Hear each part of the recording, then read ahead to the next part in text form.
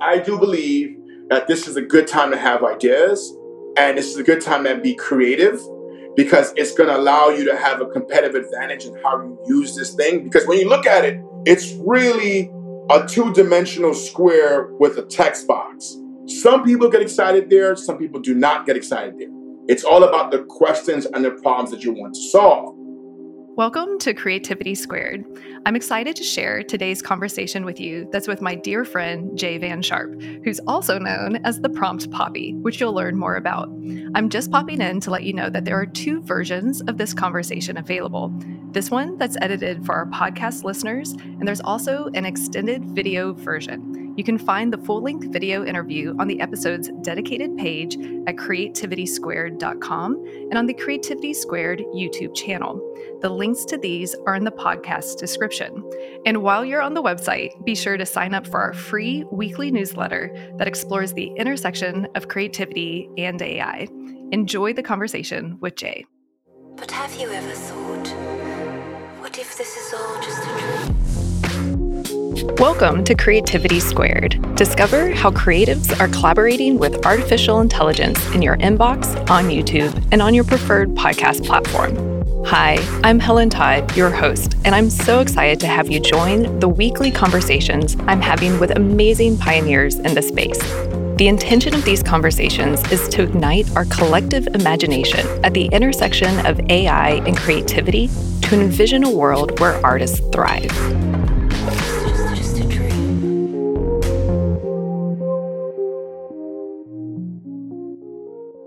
Welcome to Creativity Squared. I am so excited today. We have Jay Van Sharp. He's one of my favorite humans on the planet. We go way back to our New York City days.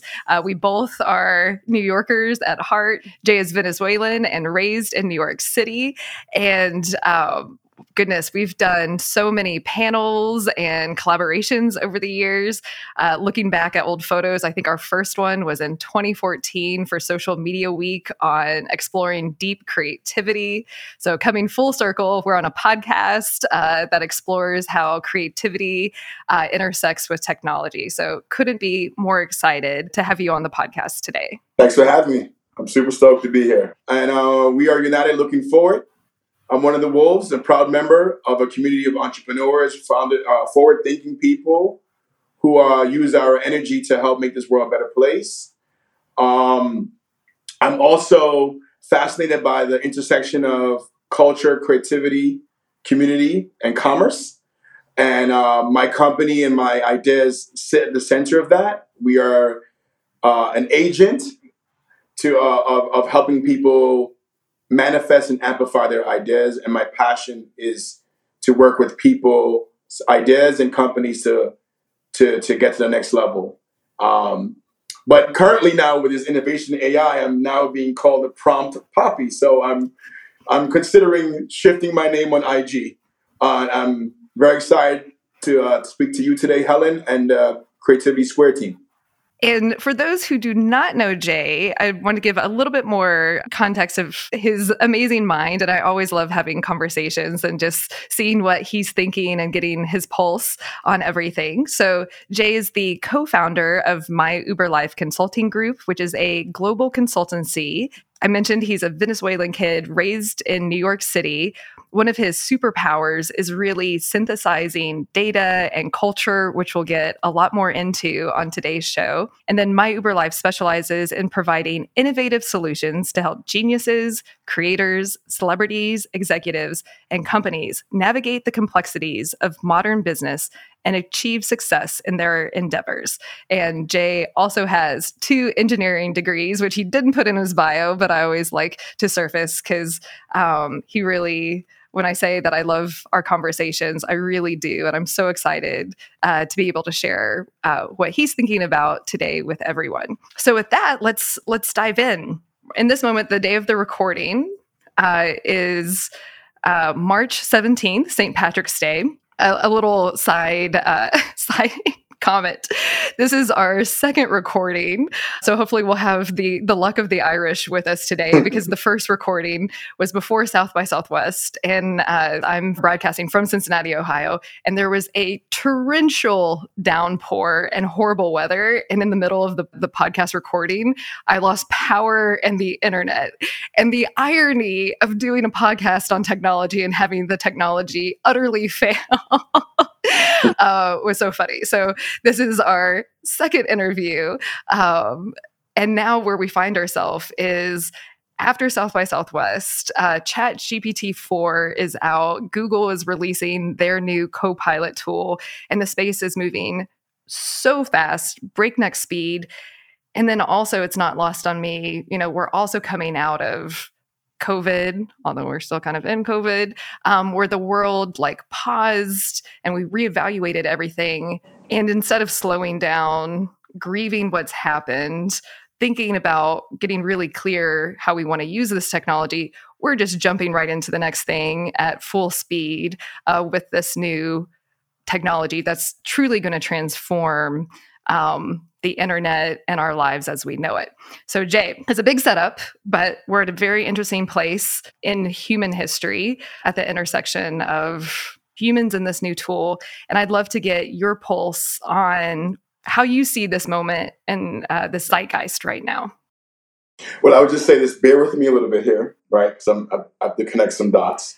But where I see the zeitgeist right now in terms of culture is that we are experiencing two things, right? We're experiencing an epic amount of levels of optimism in terms of what the future can bring.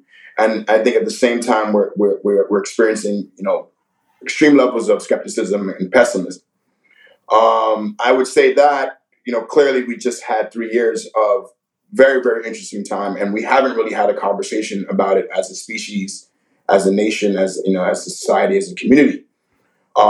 Because things are going so fast. But at the same time, here are these tools that we have now that can help us go faster, right? It's helping us to have some kind of normalcy at that speed. And I'm talking about artificial intelligence, machine learning, generative learning, things of that nature.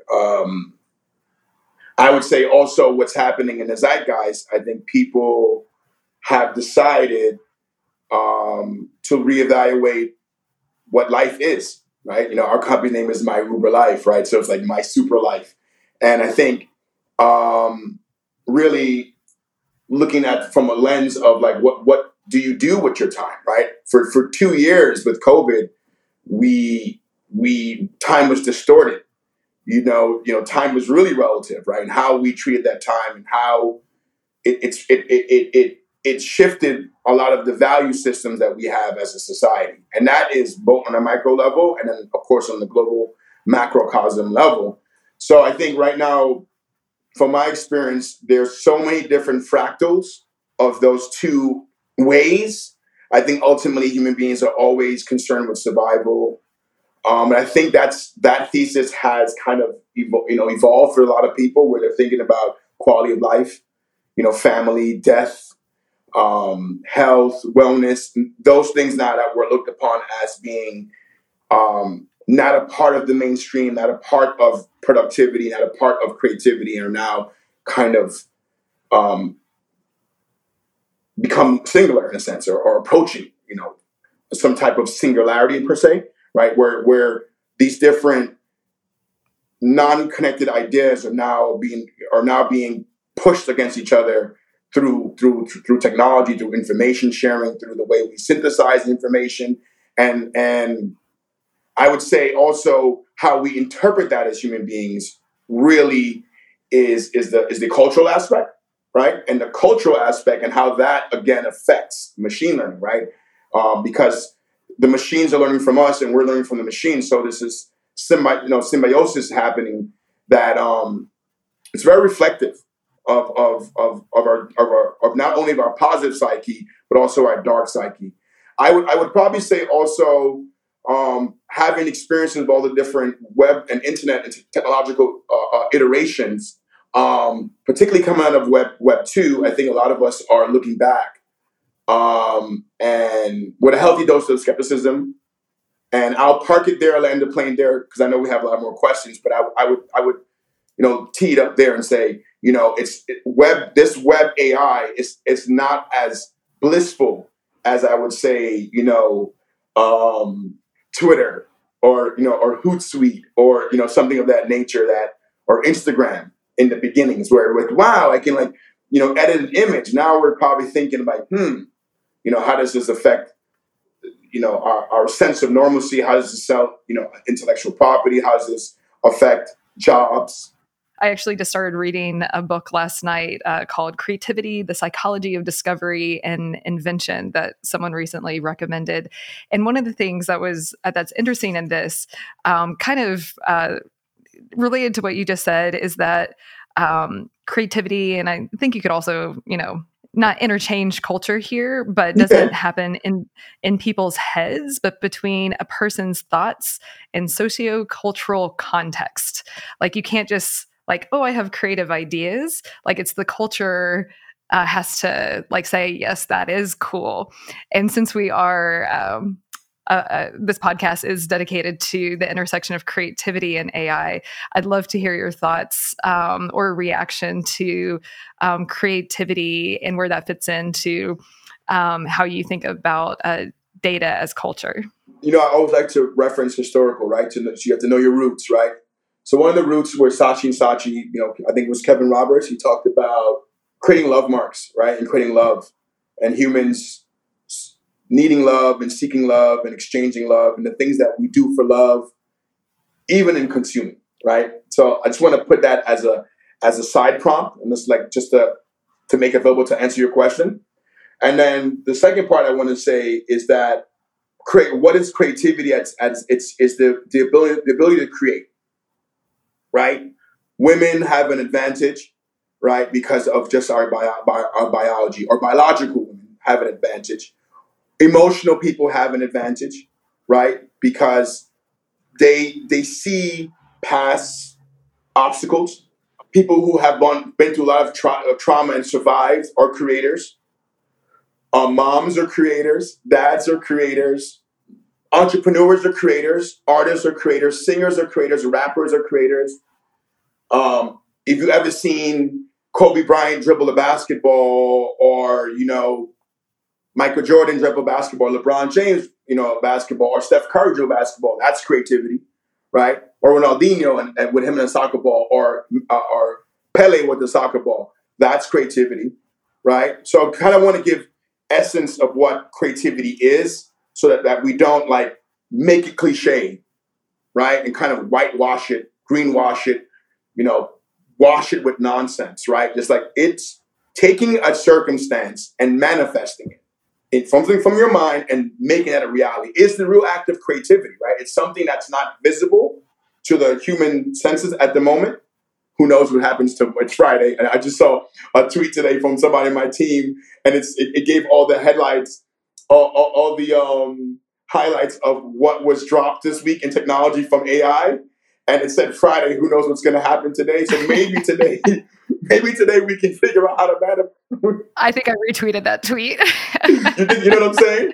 So I just saying creativity. So I think a big part of humanity is expression and creating out of the chaos, right? Which is like the second law of thermodynamics, which is entropy. Like, how do you create predictability in chaos? It's like a human drive, right? Like, how do we stay alive? How do we stay safe? How do we store our nuts? How do we keep our tribe, our family, our communities, our gender, our race, our nation, our species, right? How do we keep ourselves safe?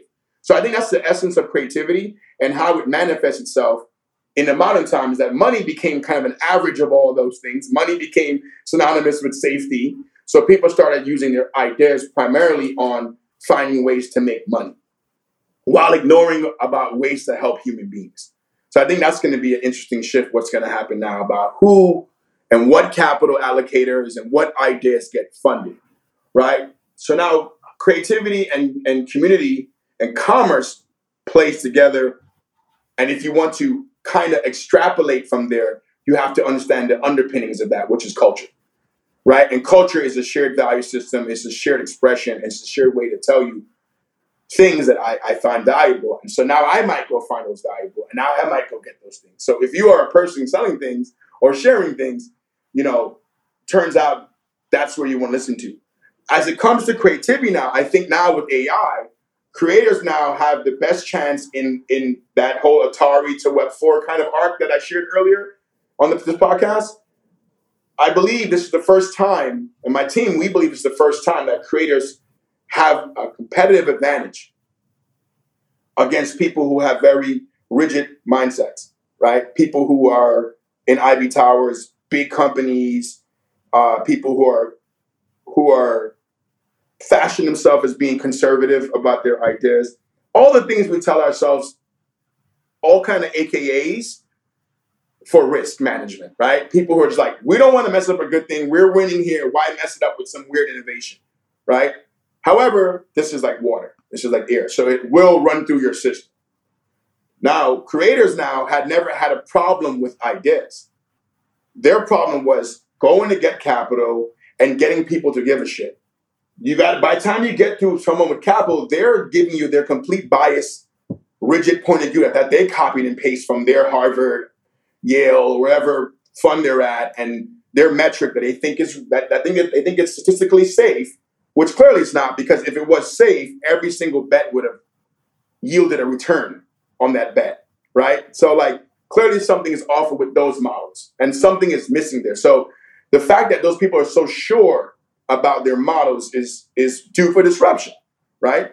Creators now do not necessarily need to, or less and less every day, pitch a room of people with robes and decision-making power to get funding to have their ideas, amplify or proliferate in the market or be shared or be consumed.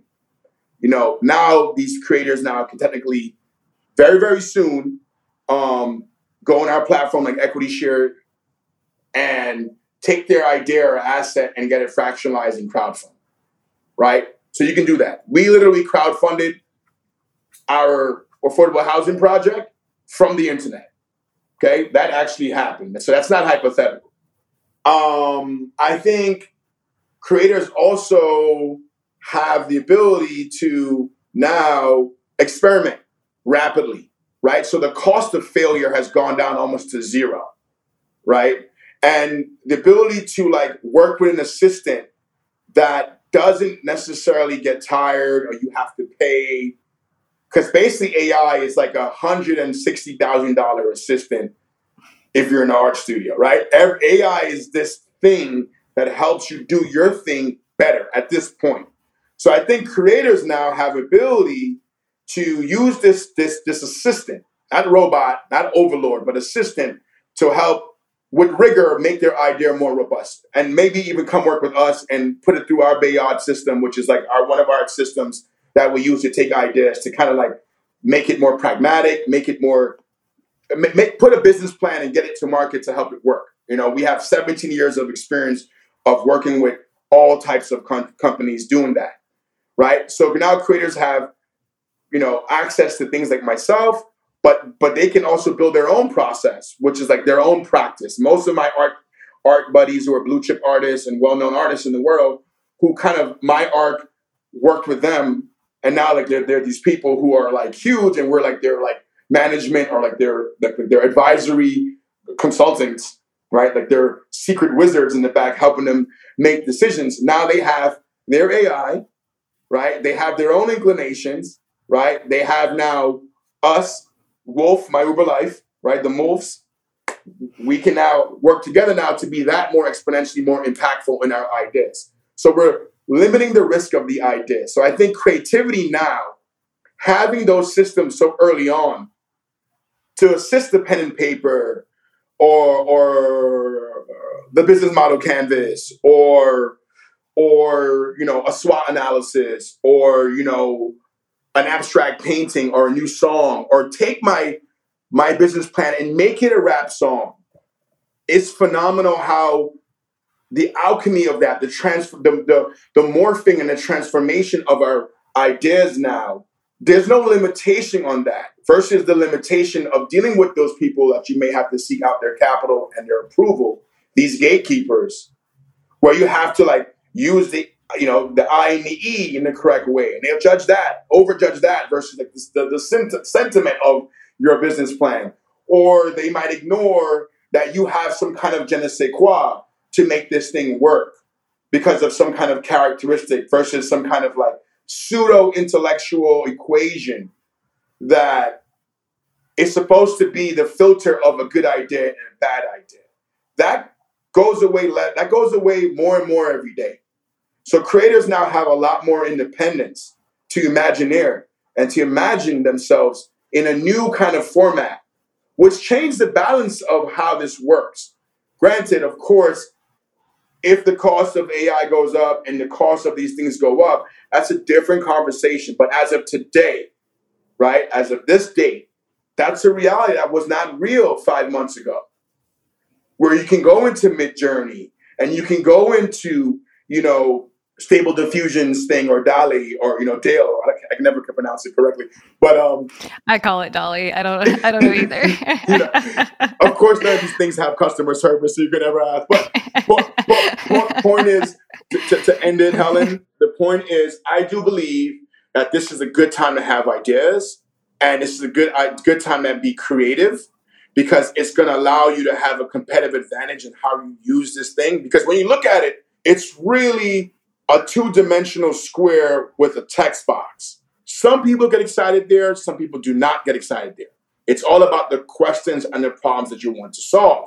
Now, if you're a creative person and truly want to create solutions to make this world a better place, you can easily now go and experiment there and get people excited around that, create art around that, create memes around that, share around that.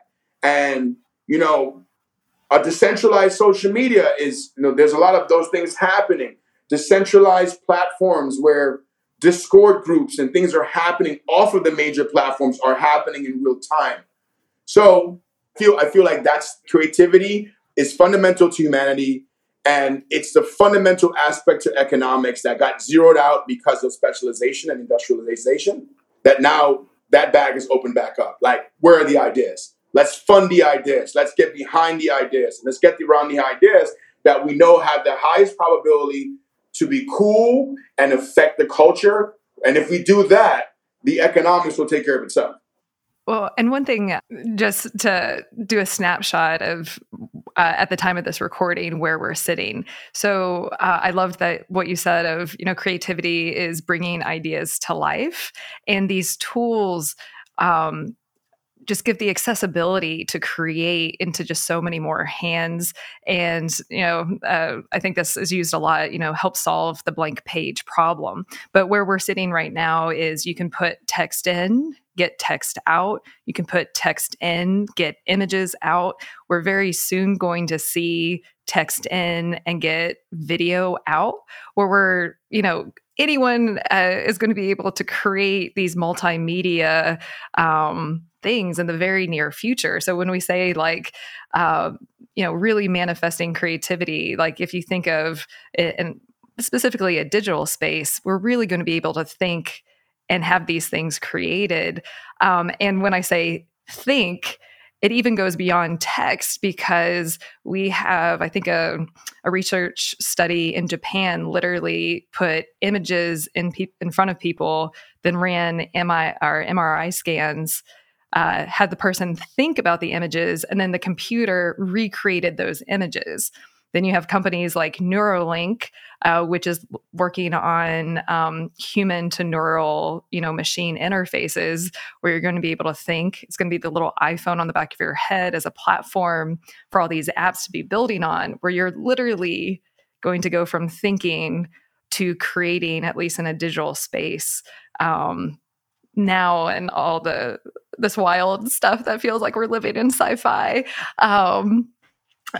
Is happening and being made right now. So I just wanted to kind of, as the time capsule of where we're sitting on the precipice of, what's to come and how transformative this is.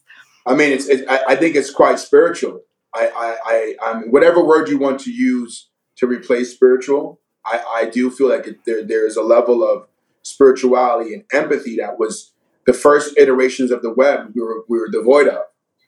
I think now this is where the cultural element is, right? I find like a lot of people analyzing culture. Health and wellness is no longer tertiary, right, or secondary. It's like, I know people who quit their jobs, move to other cities. Teams have been distributed and redistributed in other places. People have had babies, have had kids. They have concerns. People value their time more than they value money in certain places, right? One can argue that COVID was a spiritual awakening for a lot of people. For myself, absolutely. To have that much time to sit down to see all the things that I've done right, I've done wrong, to see a better version of myself, to see the shadow version of myself. I think a lot of human beings have had that time. We cannot look at these innovations in a vacuum and get caught up in just the sci-fi and forget about the sci reality, right? The sci-fi and the sci-real, right? Like, because like sci-fi is abstract and like it's either dystopian or utopian, but oftentimes in sci-reality, it's oftentimes both, right? And it's unevenly distributed and it's unfair in a lot of its aspects, right? Of course, My Uber Life and, being a company founded by multicultural kids and our Wolf network of professionals like yourself, our job is to make sure that we ask the tough questions in the room, right? Like, okay, how does this help humanity? Tell me how this resource can be made available for free at scale for all the kids in the public school system in each of these jurisdictions, because they need to be trained on this ASAP. And not only need to be trained, we need to have funding and allocation of that, because if you don't, some other country's doing that. You know what I'm saying? So it's like, this is a new awakening that we need to have in America, where it's like, people are going to get smart very fast. We have a stat on our website that says something about 60% of the world's on the internet, right? So it's about approximately 40% of the world not on the internet. And with Starlink happening, what Elon's doing, and a lot of other players in the world looking to provide free internet to the world, once those people have inputs now and they have prompt access, and this is me as an immigrant kid, with the blessings of coming to, and the luck of, and the good fortune of my dad bringing me to the United States of America and being raised in New York City, I'm able to have empathy for all types of people, of all variations. And I can tell you one thing about immigrants, right? And people who come from struggle, they have a motor, right? So those people coming from quote unquote third world countries, as condescending as that is, can be very quickly competitive in a sense of like, what can they do with this technology? So I think America, we have to get our shit together here as well. And that's not going to come from a bunch of cats in Silicon Valley speaking in a vacuum where the majority of the people look exactly the same. It's going to happen from the ground level and from the cultural level. And that really, to me, starts with entertainment and education. And that's what our company's doing, right? So anyone that's interested in reaching out to us to collaborate on that, please do reach out. But I feel like it's the job to also respect the spiritual part, the emotional part, the humanity part as well. That conversation needs to be treated. I didn't go to South by this year, and you and I haven't had a real time to kind of download. But what I'm really interested in is to hearing the ethics and the moral part of that, because it's not clear to me, right? It's not going to be this is wrong, this is right. It's not that. I don't also want to bring politics into something so early and that's innovating so quickly. I just want, to me, this is not an ethic or moral problem. To me, this is a distribution problem. The distribution will help solve the ethic and moral, because now you'll have more parity and people who have more access will have more input through culture and through the internet to shift what the public opinion, which I call the fourth branch of government, right? What do they think? And I know there's a lot of opinions on that, but I think it has to get to maybe not even cynical adults as much as young people, right? And I mean young people and creators of all ages. They need to sit down, right? Like, here's a month and you got to kind of look at your whole situation a little bit differently. And we've been doing that with some of our clients. I'm like, listen, guys, like, I know this is not, we're not a workshop-y kind of thing. We don't want to do a retreat. We try not to waste time, no frills. It's just straight to, like, our attitude is very, we united looking forward. We're kind of like, let's help make the world a better place, and let's use everything in the fridge, right? Let's not complain. Let's use all the ingredients to make soup to feed the house. Like, it's this very old school kind of immigrant mentality to our organization, how we treat our clients, right? We're like, your family, let's work, right? And you know how we work together for over a decade now, so you know that to be very consistent. But I would say, speaking to a lot of people, I find it so interesting that my phone calls with them, because I never really pitch these people. These are people who call me when they need me. I think it's time for you to sit down. I think we need to have we need to take a month out and do a real retreat. Fly, and these are people who have means. I've also been doing it. Our company also does this pro bono. We do it through our educational pipe as well. I have to make honorable mention of that, of the hard work that Winston and Kwesi are doing on my team. But also, like, hey, all the CEOs, all the startup people, all the venture people, all the movement people who are in the head of art practices, gatekeepers, got to wake up. Because I'm not like anti-gatekeeper. I'm not anti-anything per se. I'm just pro-human in a sense where, okay, what gets us to the next level where there's people now sleeping on the floor, where we have a little bit less anxiety when we wake up in the morning because we have some of our means met, and at least we're getting honest direction about how we should go about our day. Like, if it's the Hunger Games, let us know it's the Hunger Games, right? Like, if it's going to be some utopia, like, don't lie to us, where we completely ignore the elders in the room. So I do think this information is going to be transformative, as AI is going to be transformative. I do believe that we need to have a conversation about that tool from a very diverse cultural data set, which starts from a very, very cultural community of different people who are leaders and dreamers of parts of the world coming together and to experiment and to basically color, right? This is like kindergarten all over again, right? How do we use crayons and these alphabets to pay our rent in the next 40, 50 years, right? We need to have these conversations as a society versus just getting it on, here are the 4 or 5 things you can do with it. And then we're like, whoa. I get these nice Steve Jobs kind of TW Triad kind of conference announcements are cool.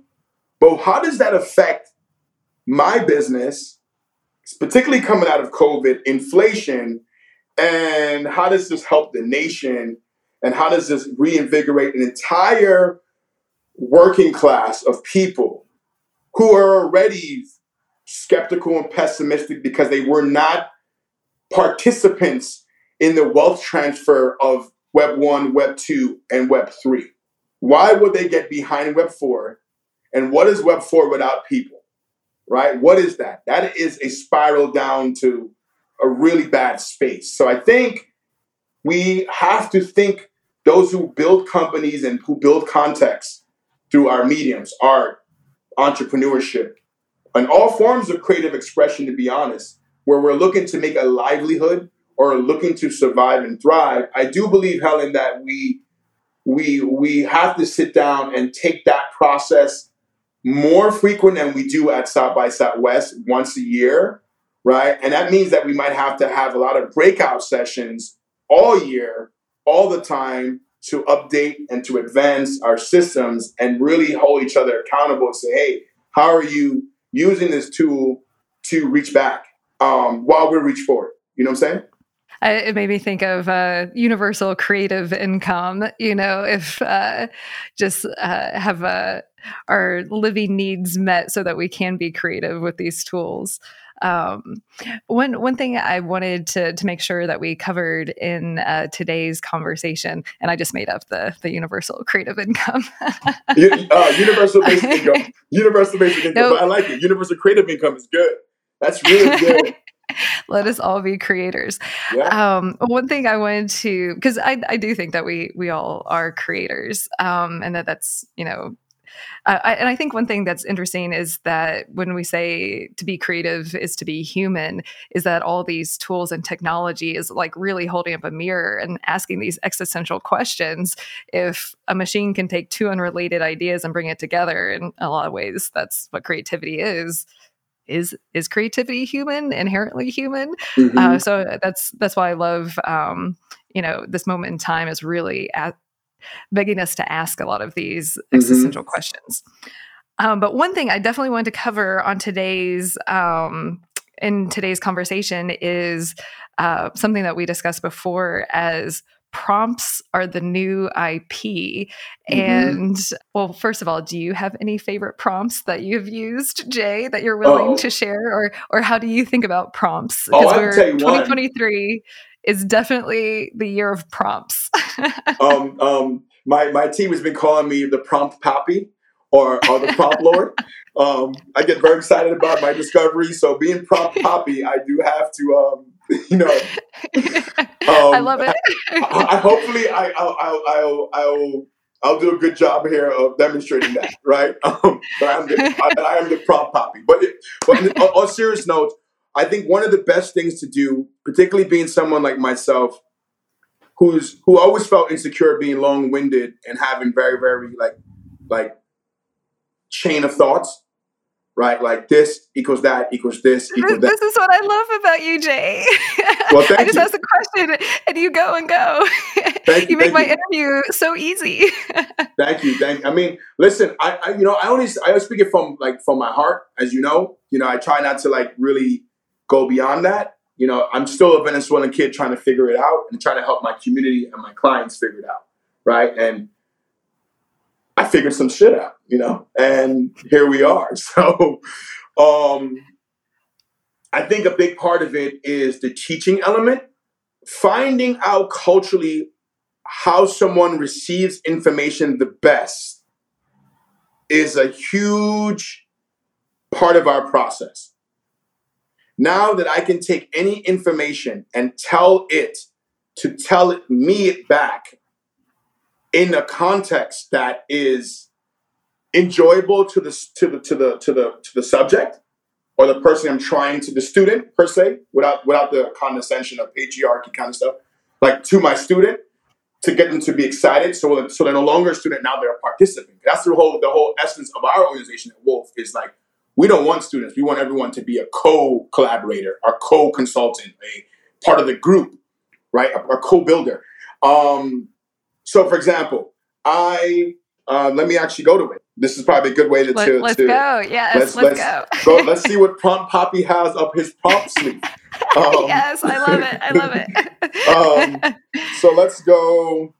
It's all fun, right? So something called the Adikra codes. I'll fill you in. So Adikra codes are a type of computer code used to create software applications, right? They are written in the Adikra program language, which is open source programming language designed for use on the web and the mobile.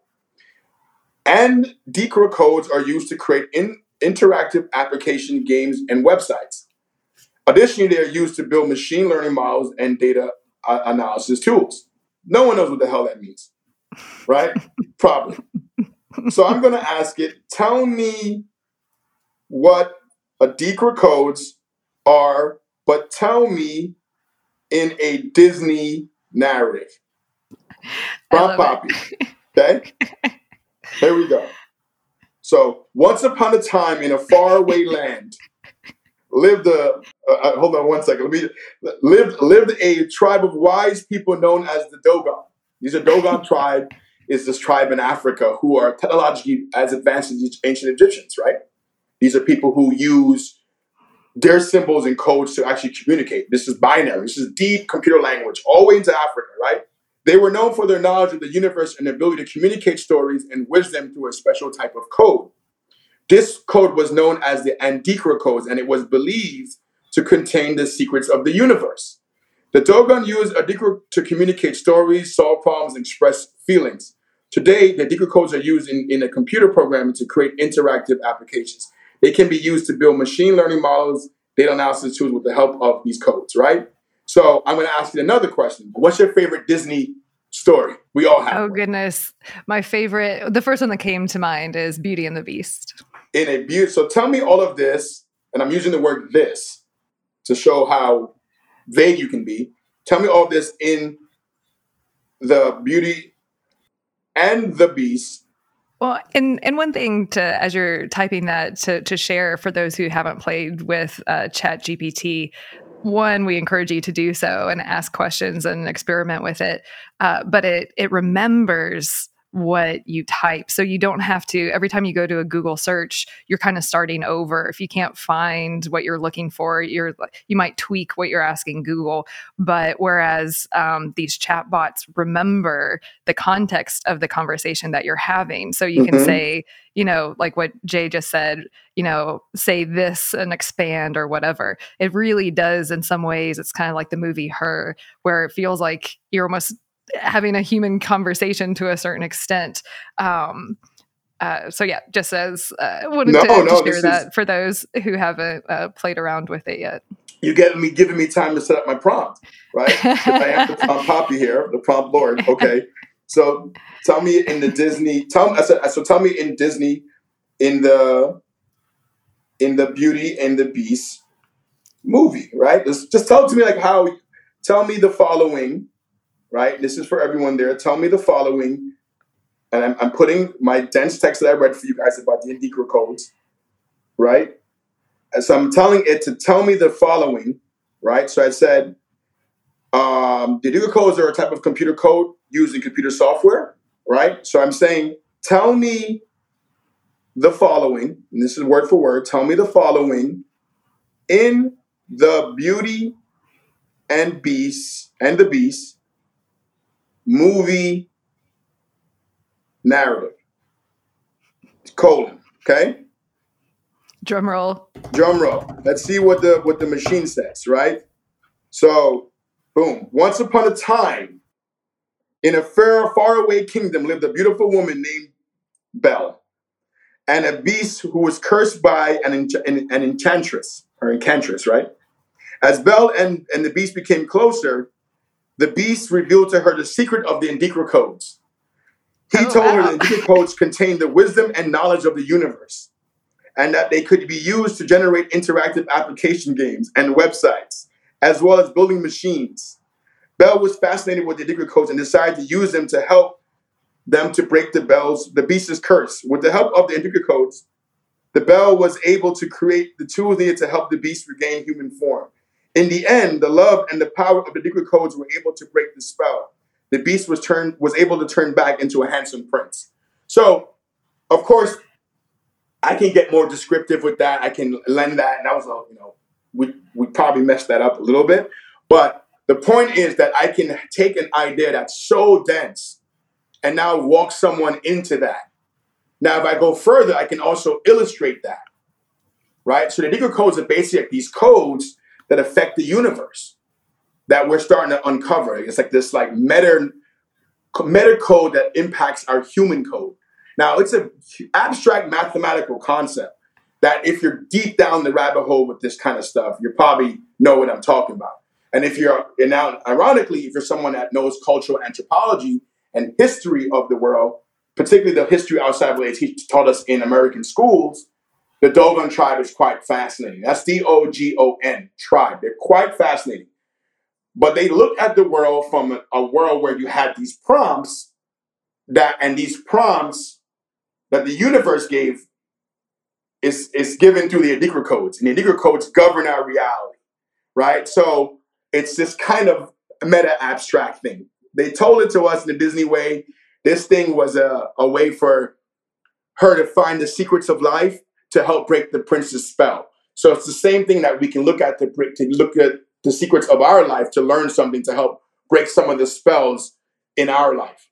Two thoughts come to mind with this. Well, three, I should say. This is way cooler than the rose in the movie and in the storyline of how Belle helps the beast.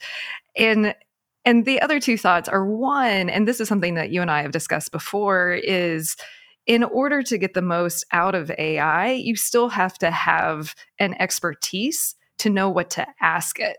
And that's when you say prompts are IP, you have to have a cultural understanding or whatever your expertise is to do it. And especially with the hallucinations, I actually saw my cousin's wife, who's a midwife, and I was giving her a demo last week in Texas. And we were just kind of asking it some midwife,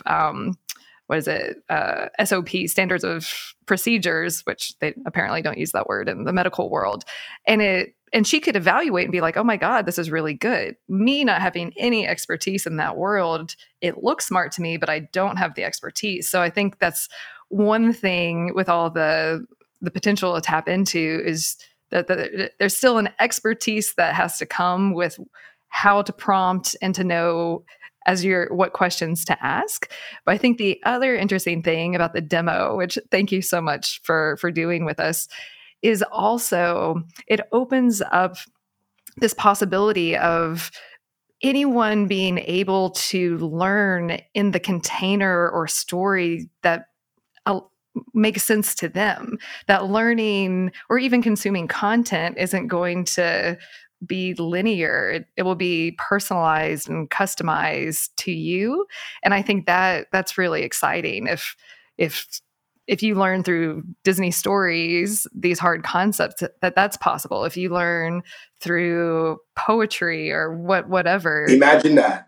Yeah. Imagine having a child who loves Little Mermaid, right? And now you teach everything within that context: math, science, geology, geography, economics, until they get bored with that, right? But now they can visualize what it means within the universe that they understand in themselves, right? Their secret codes are very abstract stuff, right? That's stuff that's probably not going to be interesting to most people. But if I tell it to you in a Disney story that how the Beauty and the Beast and how she used that to help break the spell because it had all the codes of the universe of the beast and turned the beast back into a prince. That's a new Disney story. And now you know what the secret codes are. And the story now keeps evolving. I think also what is prompting? I think prompting is, we came from an era in Web 1 and Web 2 where content was, what was king. But our addition is that context is queen. Mm-hmm. And to run any good, like that. And to run any sovereign community or kingdom or queendom and please, I'm not into hierarchies, but for the cultural understanding, using the language that's human, kingdom, queendom, right? So content, context. Prompting is providing the AI the context that you are going to be asking it to help you with. So before you start asking questions, you need to give it context. And that's when you tell it to behave in a certain way, or you will be behaving in a certain way. And it turns out people who are well-read, people who know a lot of different types of communities, people who have high levels of emotional intelligence, high levels of empathy, high levels of creativity, very self-aware people can now have a lot of narrative and a lot of IP in their minds that they can use now to work with the machine with. And I would say that the prompt analysis is not enough.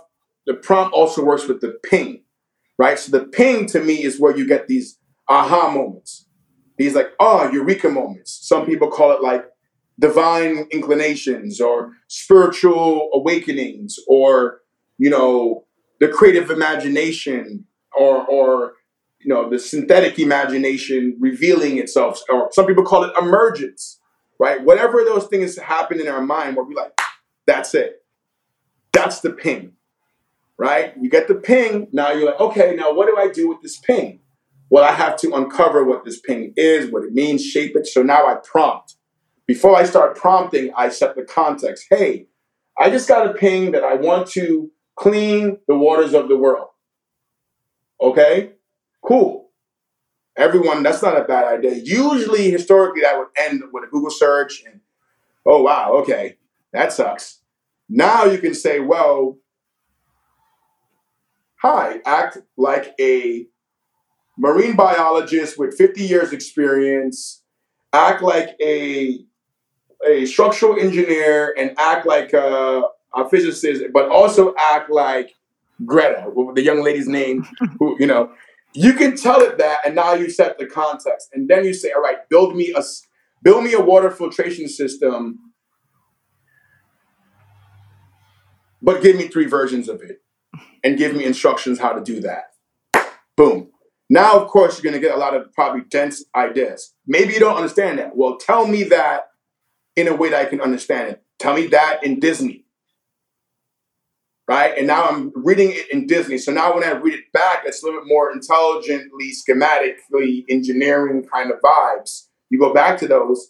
Okay, what they're saying here is really that. So now your brain is able to now you're speaking 2 languages. Like most of us who speak multiple languages, we're kind of already designed for this kind of like code switching. So a lot of people in the Black and brown communities, women, people who had to like, young people had to like switch their accents, switch the way they speak, switch their language, understand what I mean. That, you can say love. I have 90 words for love based upon the languages that I speak. And all those love nuances are different, right? The computer now may just say, give me a word for this, and it might give you love. You might say, well, no. I want you to be a master of Spanish, Portuguese, French, Dutch, English, this, American English, British English. Then now tell me words for love. You see what I'm saying? So now you're providing the context for it to give you a more nuanced answer, to give you a little bit more diversity in the answer versus like the normalcy is that you have a short attention span. There's always a trigger with time. There's always a collapse of time. So you never really get into understanding. But you on your own time with this machine can help yourself learn better versus dealing with a cranky professor or or an impatient parent or a parent who's just busy, or a friend who may not understand, or a textbook that's this dense that now I can take into a PDF. Take that PDF, throw it in the machine, and it tell it, being the prompt Papi, like, well, give me this in bullet points. Gives me back in bullet points. I think it's a fantastic kind of experience, to be quite honest. One quote that I've been thinking a lot about since, Chat GPT specifically, I default to Chat GPT just because I've personally played with it the most, is from Michelangelo of, I saw the angel or in the marble and set it free, where like we can literally ask these tools anything to a certain extent, because it's, for those who don't know, it's just a snapshot of the web up until 2021, at least ChatGPT is. So it's almost all of, human knowledge that's scrapable online that we're pulling this from. But we have all of that at the access of our fingers, and whatever we can ask or imagine and can pull out of it and set whatever our creative angels that we want to free from this tool. But 2 last questions, although I think we could probably talk about this all day. What does this mean for popular culture? Like, if we're all having these individualized learning, entertainment, like we're not too far from the future of, maybe asking it like, I'm in the mood for this type of story tonight, or even maybe a world event, tell it to me instead of, I don't know, say the CNN or GQ or Vogue version. Like, you have your own, like, tell it to me through this filter because this is how I want to hear the news.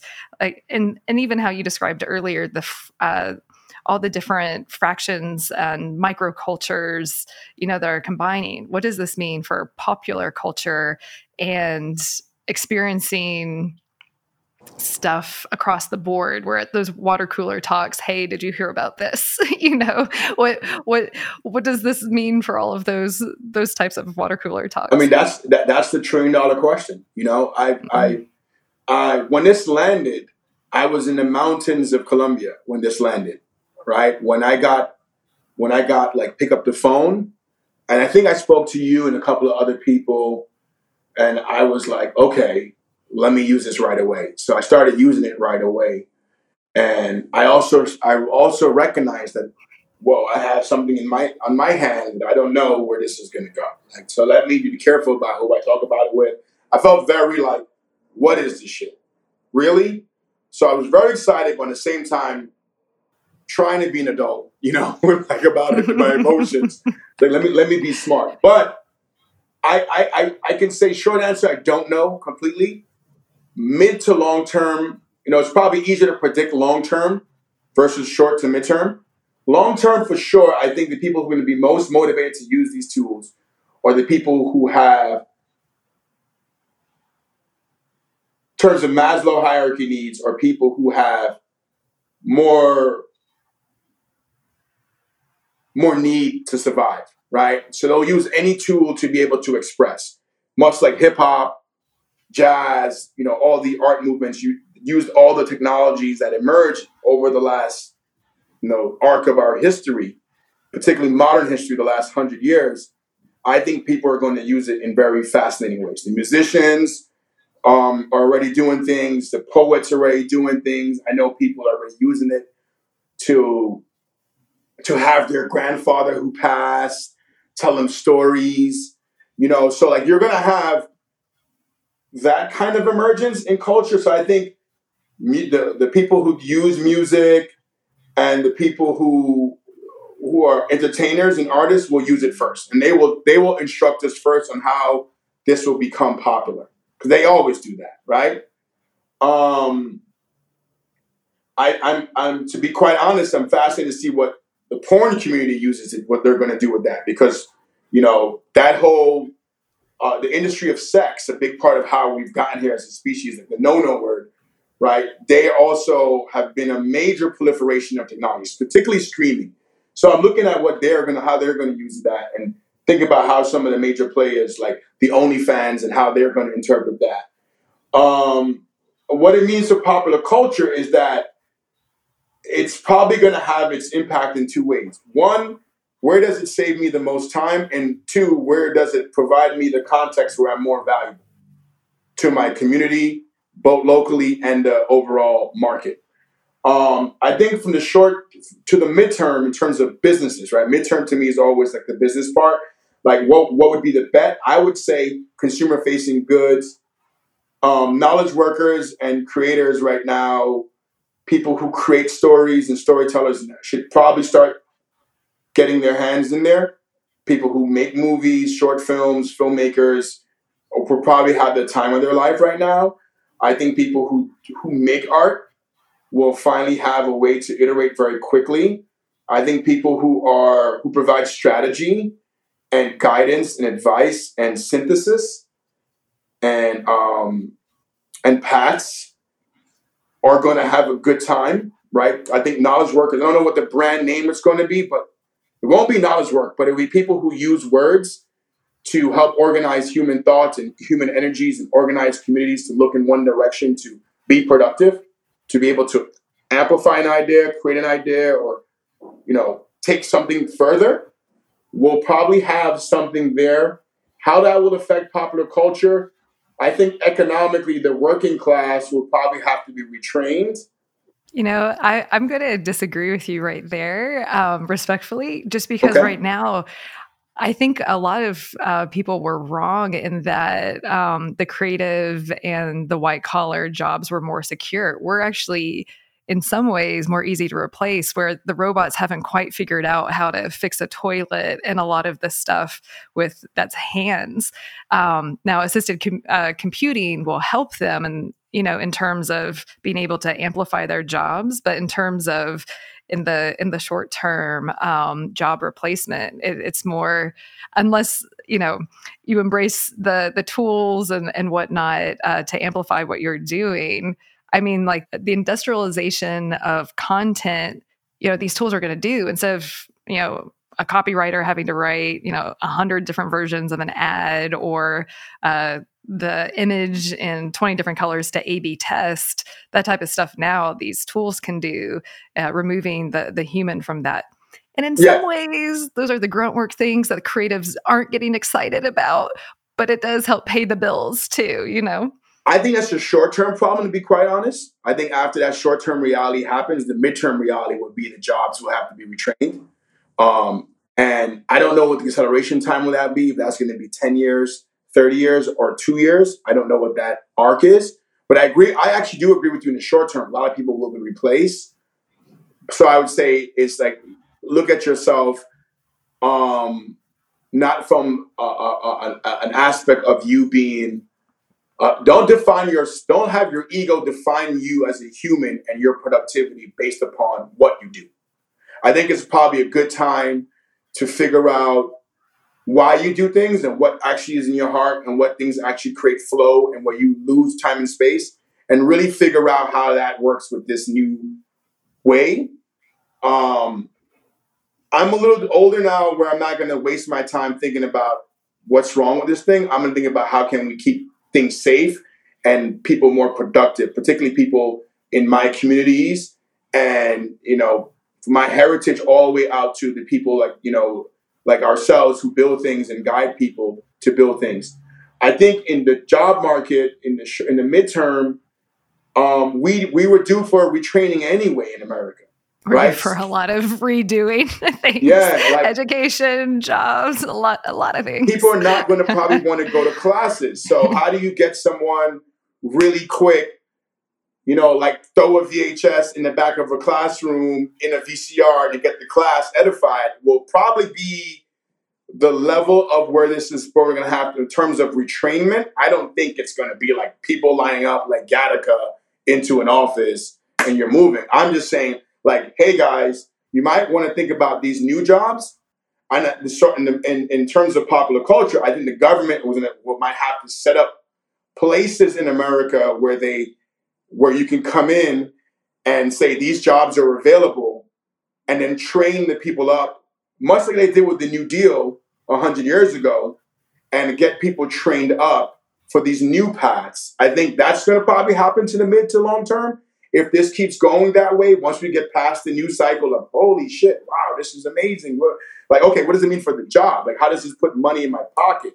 So I think that's gonna be a time where a lot of consultants who actually been building things will probably be needed. At the same time, government.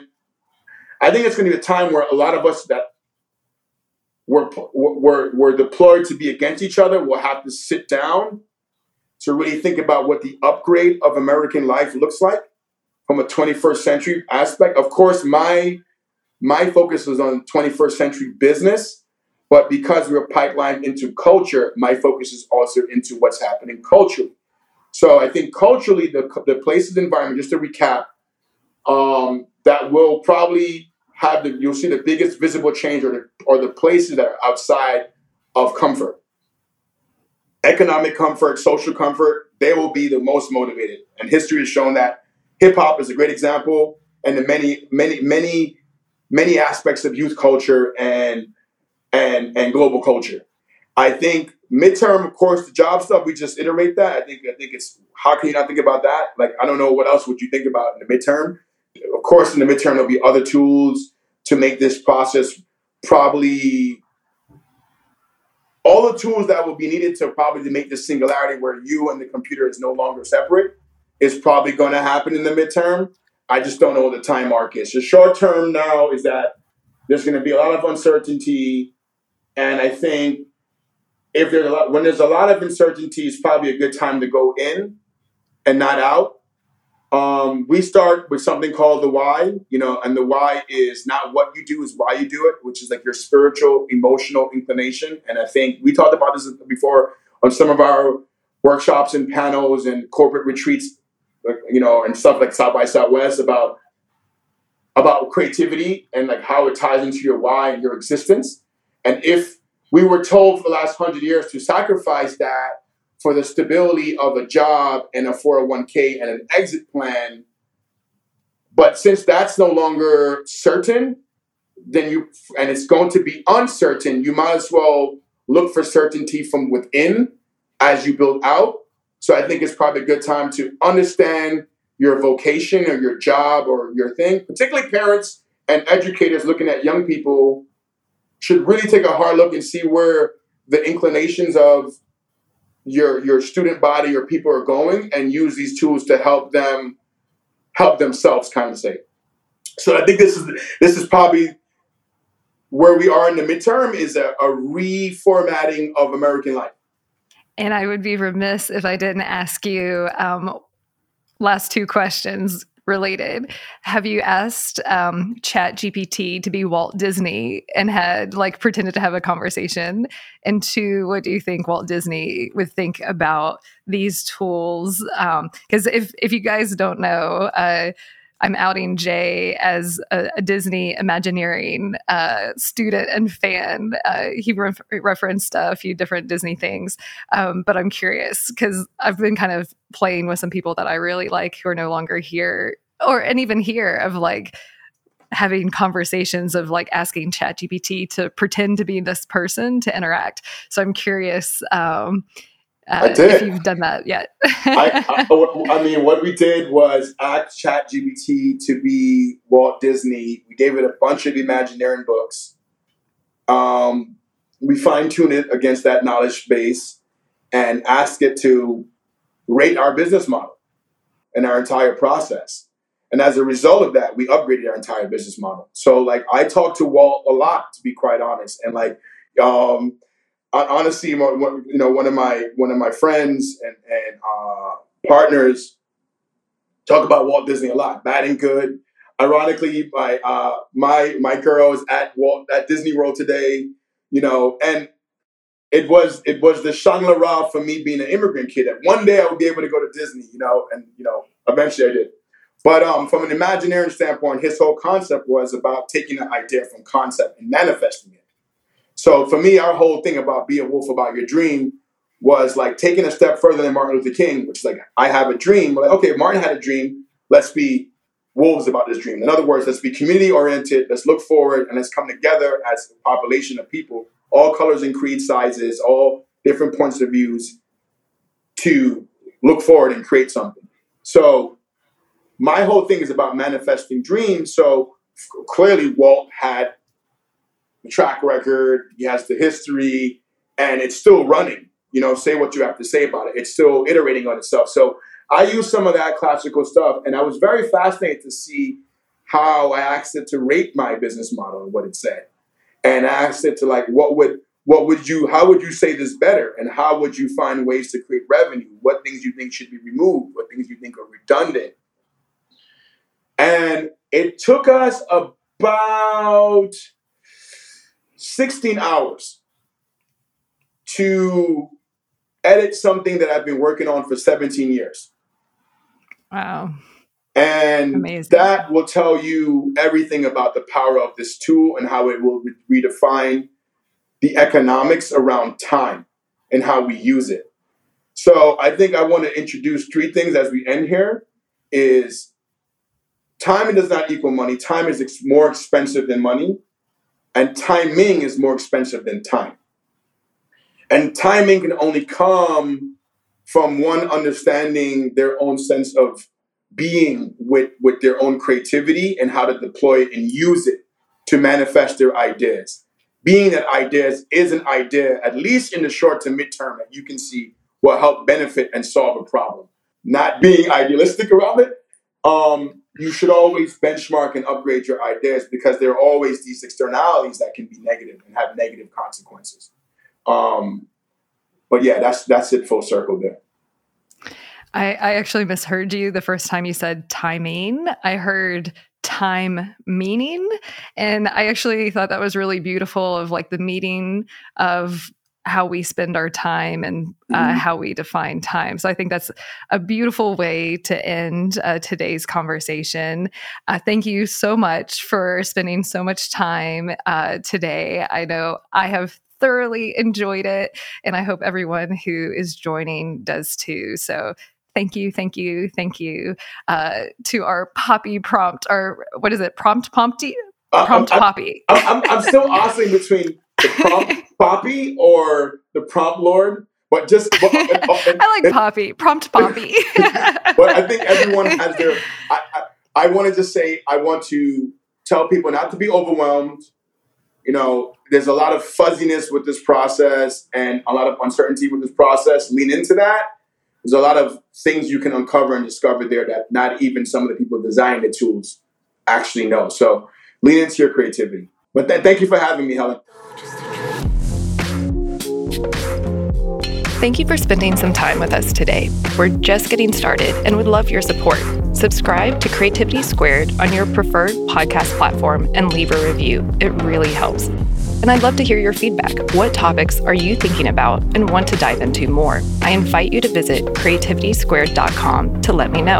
And while you're there, be sure to sign up for our free weekly newsletter so you can easily stay on top of all the latest news at the intersection of AI and creativity. Because it's so important to support artists, 10% of all revenue Creativity Squared generates will go to ArtsWave, a nationally recognized nonprofit that supports over 100 arts organizations. Become a premium newsletter subscriber or leave a tip on the website to support this project and ArtsWave. And premium newsletter subscribers will receive NFTs of episode cover art and more extras to say thank you for helping bring my dream to life. And a big, big thank you to everyone who's offered their time, energy, and encouragement and support so far. I really appreciate it from the bottom of my heart. This show is produced and made possible by the team at Play Audio Agency.